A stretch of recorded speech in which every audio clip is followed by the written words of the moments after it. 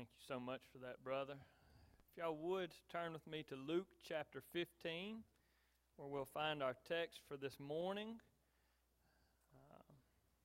This is a parable that is generally referred to as the parable of the prodigal son, but I would give you an alternate name for it this morning. I was pretty proud of this. Miss Jan knows I'm not good at coming up with titles, but I liked this. Not the parable of the prodigal son, but the parable of the pardoning father. That's what I want us to see today, is that in this text there is a prodigal son. There is a son that goes and lives a prodigal, reckless life. But more than that, in this text we see a pardoning, gracious, loving, forgiving father.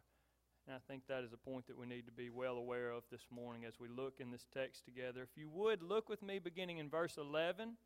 We'll begin reading there. Luke 15:11 says, as Jesus is speaking, "And he said, there was a man who had 2 sons.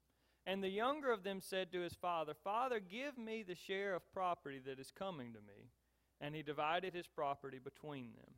Not many days later, the younger son gathered all he had and took a journey into a far country. And there he squandered his property in reckless living. And when he had spent everything, a severe famine arose in that country, and he began to be in need.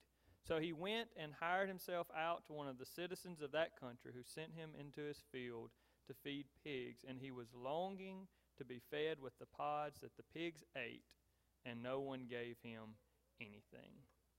So here we see our introduction into this parable. We see what's going on. We're looking at a father. We're looking at a family. We know that we see one son here. We know that we're going to see another one. He begins in verse 11. There was a man who had 2 sons, and we'll see the second son in just a little bit.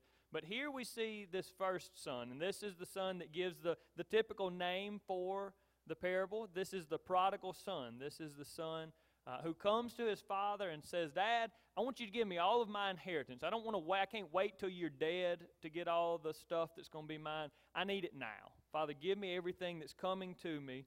And the father does. The father divides the property. He gives to this son what would be his.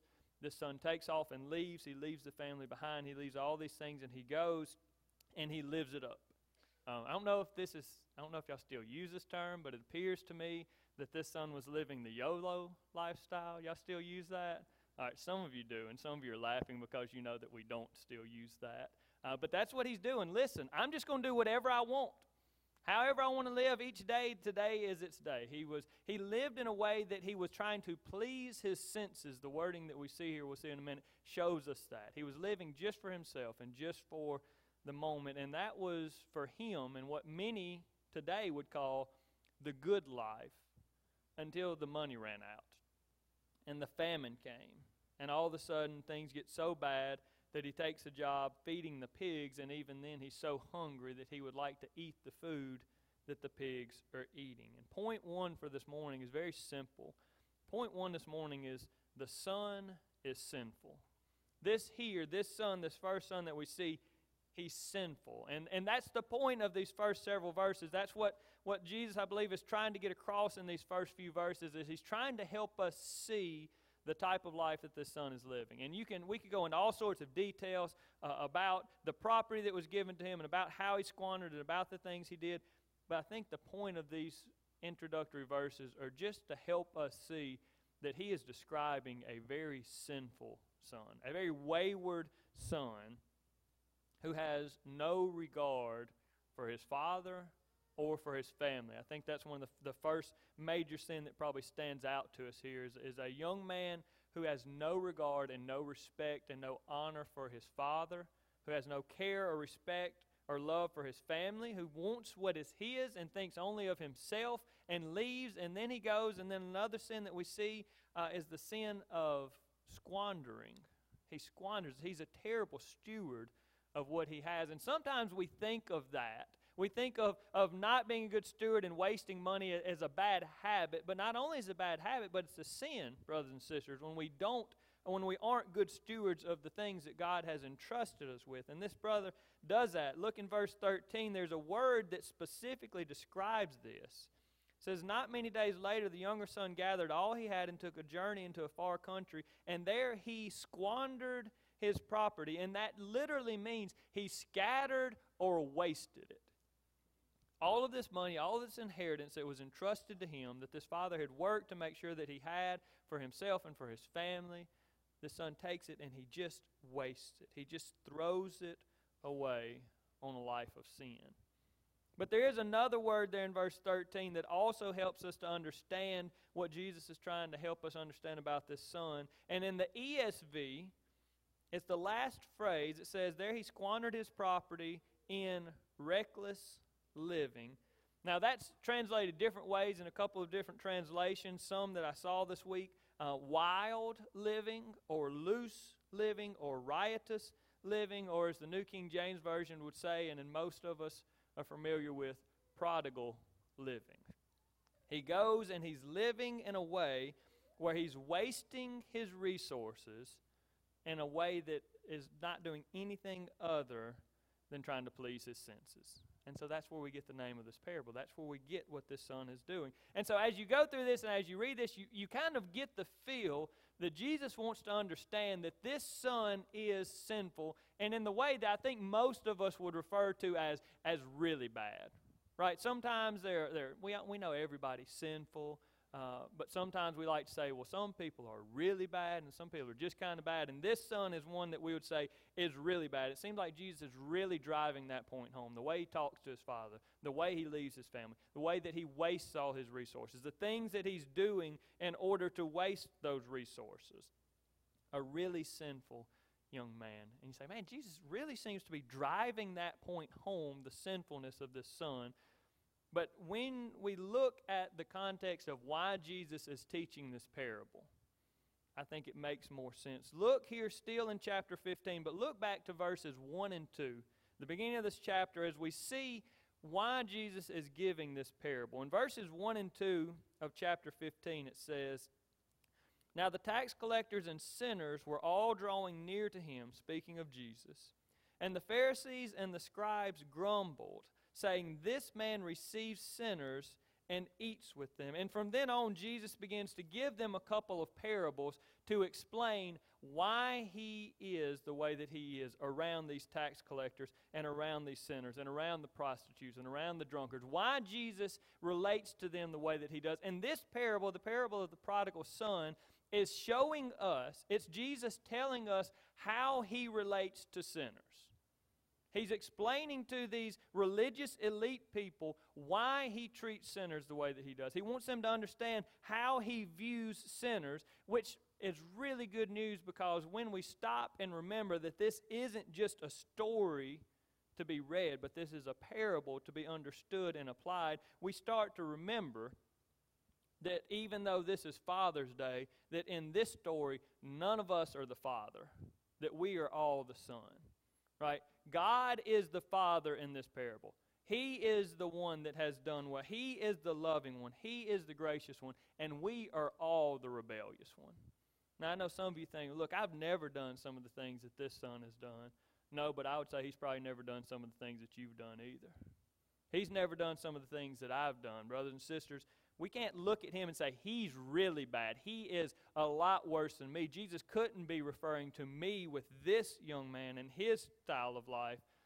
But have we not, all of us, heard God's commands, seen his teachings, know what it was expected of us, and just simply disregarded them anyways? Have you not done that? Have you never known better than to do some sin, to commit some sin, to do something, and done it anyways? I think we see in our life rebellion against the Father. Here it's the earthly Father. For us it's the heavenly Father. We know what God expects of us. We know what God has called us to do. But still, we disregard him. We disregard. We don't think about our Father. We don't think about our family. We think about ourselves, and it leads us to sin way too often.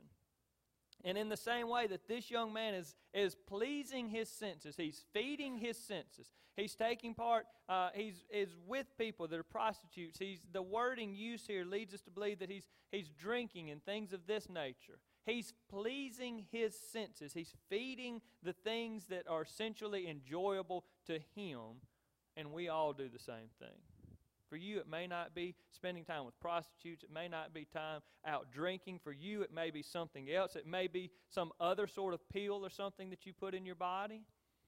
For you, it may be some website that you visit, some TV show that you watch, even though you know you shouldn't be watching it. While you're watching it, you know that this is not good for you, this movie or the show, but you're watching it anyway. This book that you read, this conversation that you're having with somebody, while you're having it, while you're listening to them, you know this is not good for you, but you're doing it anyway. Why? Because it pleases your senses. It's enjoyable to you. Brothers and sisters, this is an important parable for all of us, because this is Jesus telling us how God relates to rebellious sinners, and we all have been rebellious sinners. And I would dare to say that some of you are probably still there today.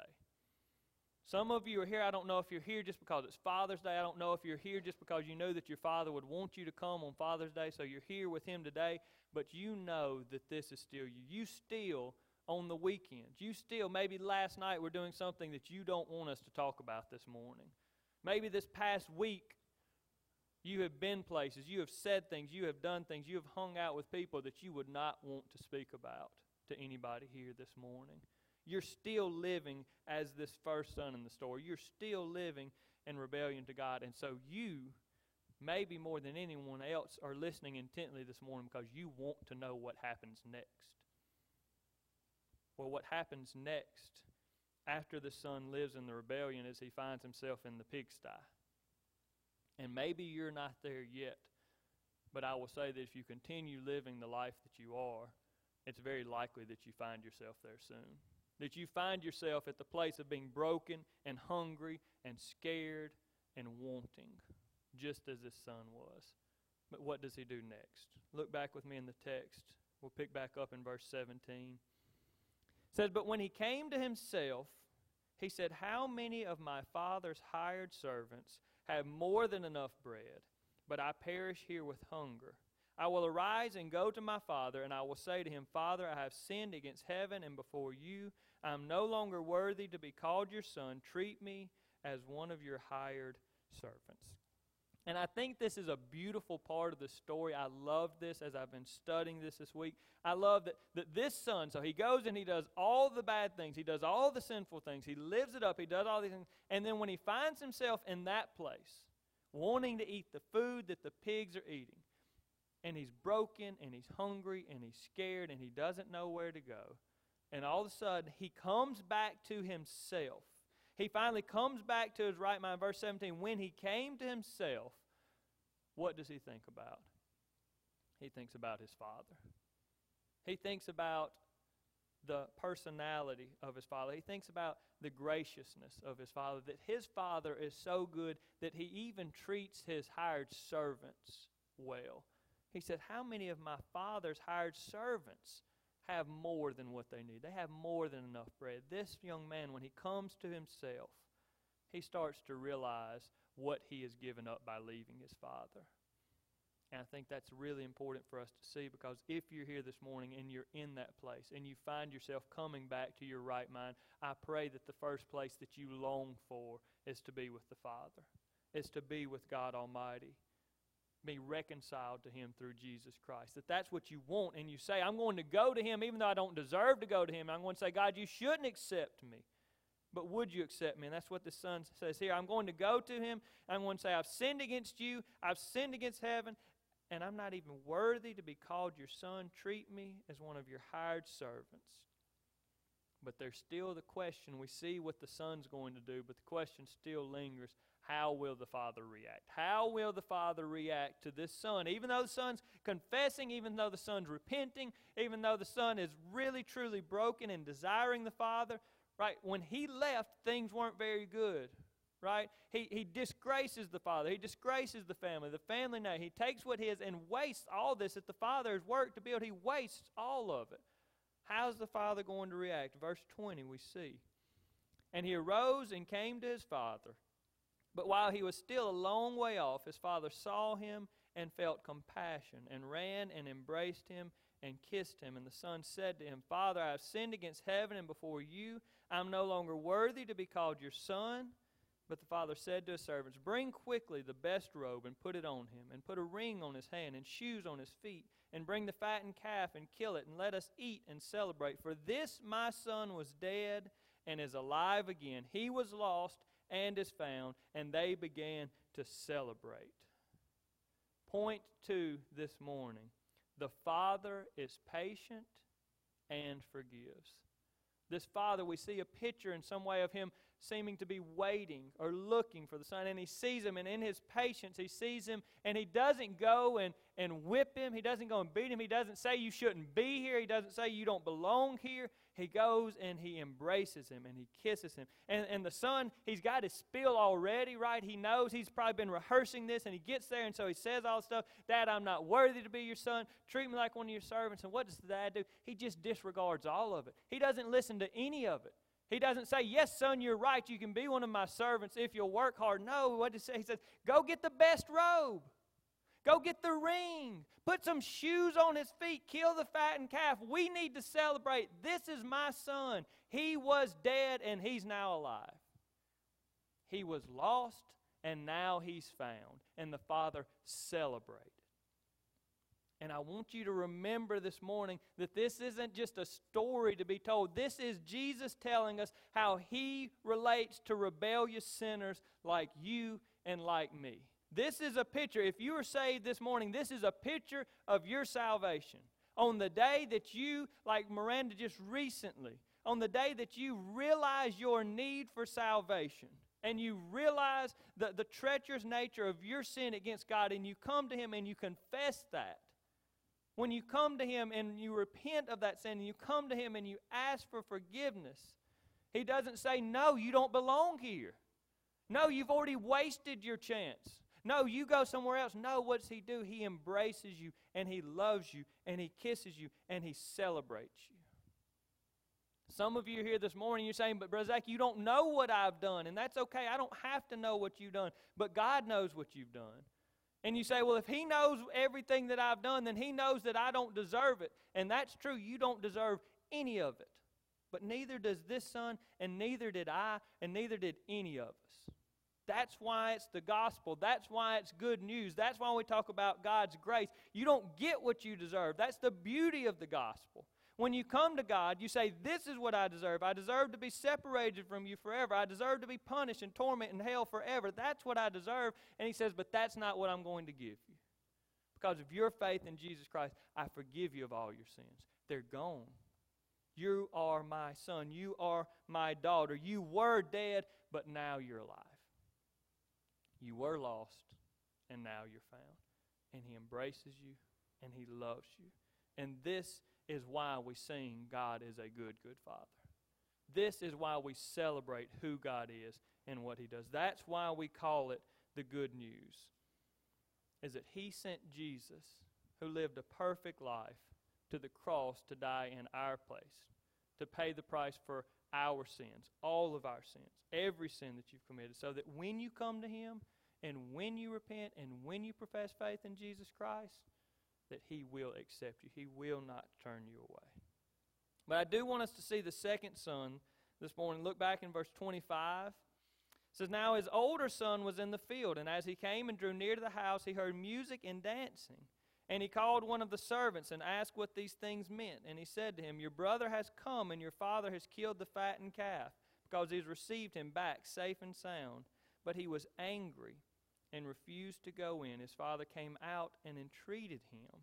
But he answered his father, look, these many years I have served you, and I never disobeyed your command. Yet you never gave me a young goat that I might celebrate with my friends.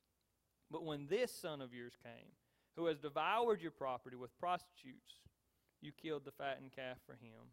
And he said to him, son, you were always with me, and all that is mine is yours. It was fitting to celebrate and be glad, for this your brother was dead and is alive. He was lost and is found. And we see here again. Now, it's a different son. It's a different set of sins. But what I would say that we see here again, what I believe the point of this text is again, is that when this son comes up and when all of these things are dealt with, the Father is still patient and the Father still forgives. Right? Many of us feel compassion for this second son because we feel like we're this second son. Many of you have been in church a long time. Many of you have been the one that you feel like you've been trying to keep the law. You've been trying to be legalistic. You've been in church this many Sundays. And you see these people that have been addicted to all these things and all these places coming. And you don't believe that they deserve all that you deserve. But the reminder of the Scriptures is that they deserve exactly what you deserve. And that's not to be part of the family.